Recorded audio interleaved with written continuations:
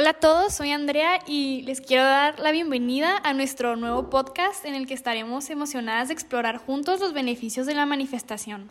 Hoy tenemos a dos invitadas muy increíbles y especiales que compartirán sus experiencias. Hola, yo soy Daniel y este es nuestro primer invitado. Cuéntanos, ¿cómo la manifestación ha impactado positivamente en tu vida? Hola, gracias por la invitación. Mi nombre es Ana y pues les contaré un poco de cómo la manifestación ha mejorado en mi vida. Pues la manifestación ha sido clave para alcanzar todas mis metas. Visualizar el éxito me ha ayudado como a mantenerme siempre enfocada y motivada día con día. Ok, ahora pasemos con nuestra segunda invitada. ¿Puedes compartir algún beneficio específico que hayas experimentado gracias a la manifestación?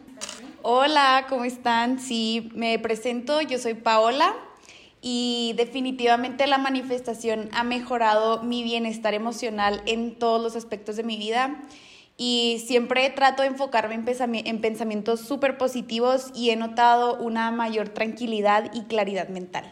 Ok, qué padre. Ahora hablemos de técnicas específicas de manifestación. ¿Puedes compartir alguna estrategia o ritual que hayas encontrado que te haya resultado efectivo y te guste?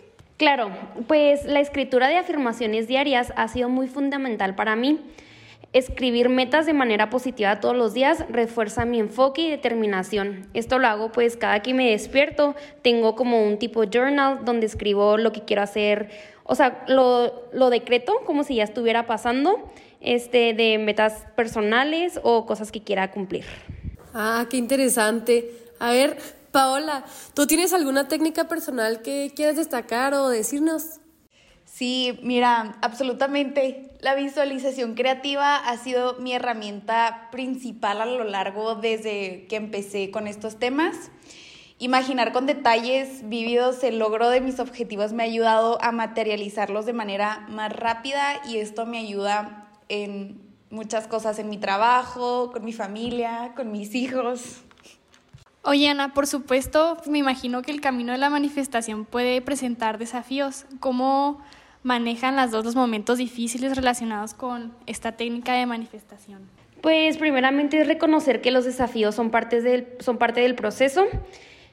Mantengo mi enfoque en la solución en lugar de centrarme en el problema.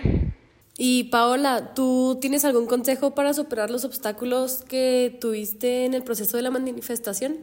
Sí, definitivamente la persistencia es súper crucial en este camino. Aceptar los obstáculos como oportunidades de crecimiento y ajustar mi enfoque ha sido fundamental para superarlos. Qué padre, me ha encantado todo lo que las dos han dicho, pero tristemente estamos llegando al final de nuestro tiempo. Quiero agradecer a nuestras invitadas por compartir sus perspectivas y consejos sobre los beneficios de la manifestación. Exacto, si desean profundizar en este tema o tienen preguntas adicionales, no duden en comentar o enviarnos un mensaje. Hasta la próxima semana.